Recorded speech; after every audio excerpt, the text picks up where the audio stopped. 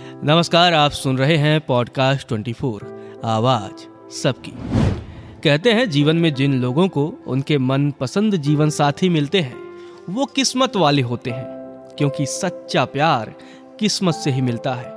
आज 14 फरवरी है, यानी वैलेंटाइंस डे।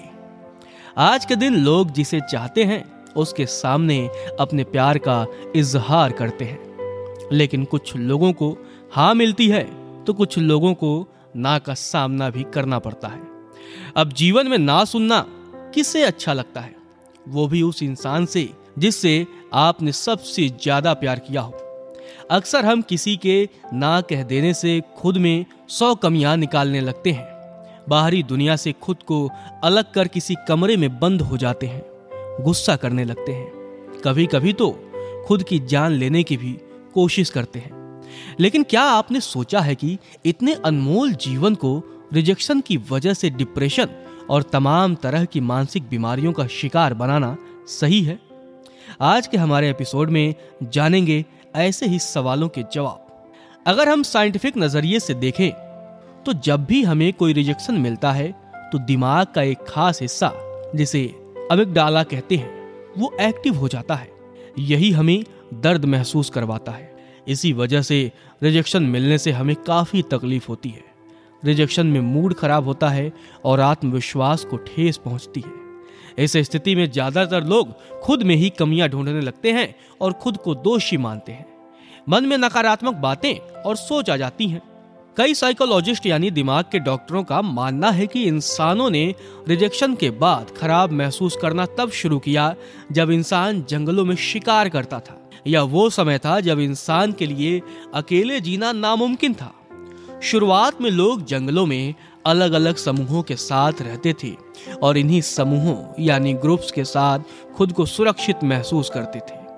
ऐसे में कई बार लोगों को जनजातीय समूहों से अलग करने का आदेश दे दिया जाता था। इस आदेश का मतलब जंगली जानवरों के हाथों मारा जाना था। ऐसे में इंसान में एक वार्निंग मैकेनिज्म डेवलप हुआ जो उसे ट्राइब से निकाले जाने से पहले अलर्ट करता था। ट्राइब के रिजेक्शन से जिन लोगों को ज्यादा तकलीफ हुई उन्होंने खुद में बदलाव किए और ट्राइब में रुके रहे। ऐसे लोगों के जीन आगे आने वाली जनरेशन में ट्रांसफर हुए, जिसकी वजह से आज हम सब रिजेक्शन की तकलीफ को झेलते हैं। ऐसे में कई बार लोगों के मन में ये सवाल आता है, क्या रिजेक्शन को सही ढंग से हैंडल करने का कोई उपाय हो सकता है? तो जवाब है हाँ। हमें कुछ मुख्य बिंदुओं पर सोचने की, काम करने की जरूरत होती है, जिसमें सबसे पहला है डर। हमें यह समझना जरूरी है कि हर कोई जिंदगी में कभी ना कभी तो रिजेक्ट होता ही है, इसलिए रिजेक्शन का डर निकालना जरूरी है। दूसरा है रिजेक्शन से सबक लें।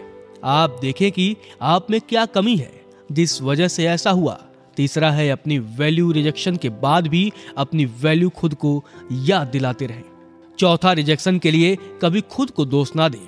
इस बारे में अपने करीबियों से बात करें, उनके साथ समय बिताएं। इसके अलावा अगर रिजेक्शन से मेंटल हेल्थ पर ज्यादा असर हो रहा है तो साइकोलॉजिस्ट की सलाह लें। असल में लोग रिजेक्शन को लेकर इतने गंभीर इसलिए भी हैं क्योंकि लोग सोशल मीडिया पर खुद की जिंदगी को दूसरों से कंपेयर करने लगते हैं। बिना सोचे समझे लोग किसी को भी फॉलो करने लगते हैं। सोशल मीडिया के दौर में जहां हर चीज फोन के एक क्लिक पर मिल जाता है, वहां लोगों में पेशेंस यानी धैर्य या तसल्ली की कमी हो गई है। वहीं सिक्के का दूसरा पहलू देखें तो कई लोग लाइफ में कामयाबी के लिए रिजेक्शन को जरूरी मानते हैं। दरअसल रिजेक्शन से हम बेहतर करने के लिए प्रेरित होते हैं। रिजेक्शन हमें एहसास कराता है कि हम भी एक आम इंसान हैं जिसमें कमियां हो सकती हैं। रिजेक्शन हमें सब्र करना सिखाता है। रिजेक्शन के बाद कई बार नई राह पर जाने का अवसर मिलता है। जैसे आपको एक कंपनी से रिजेक्ट कर दिया गया, तब भी आप दूसरी जगह अप्लाई कर देख सकेंगे कि बाकी कंपनियां क्या ऑफर कर रही हैं। रिजेक्शन हमें भावात्मक रूप से मजबूत बनाता है, इसलिए सिक्के के दोनों पहलुओं को समझने की जरूरत है। यह हमारे ऊपर निर्भर करता है कि हम कौन से पहलू का चुनाव करते हैं। आपने वो कहावत तो सुनी होगी कि जीवन में किसी के लिए आंसू नहीं बहाने चाहिए, क्योंकि वो हमारे आंसुओं के काबिल नहीं होगा, और जो हमारे आंसुओं के काबिल होगा वो हमें कभी रोने नहीं देगा। आशा करते हैं आपको ये जानकारी पसंद आई होगी। ऐसी ही जानकारियों से जुड़े रहने के लिए सुनते रहें पॉडकास्ट 24, आवाज सबकी।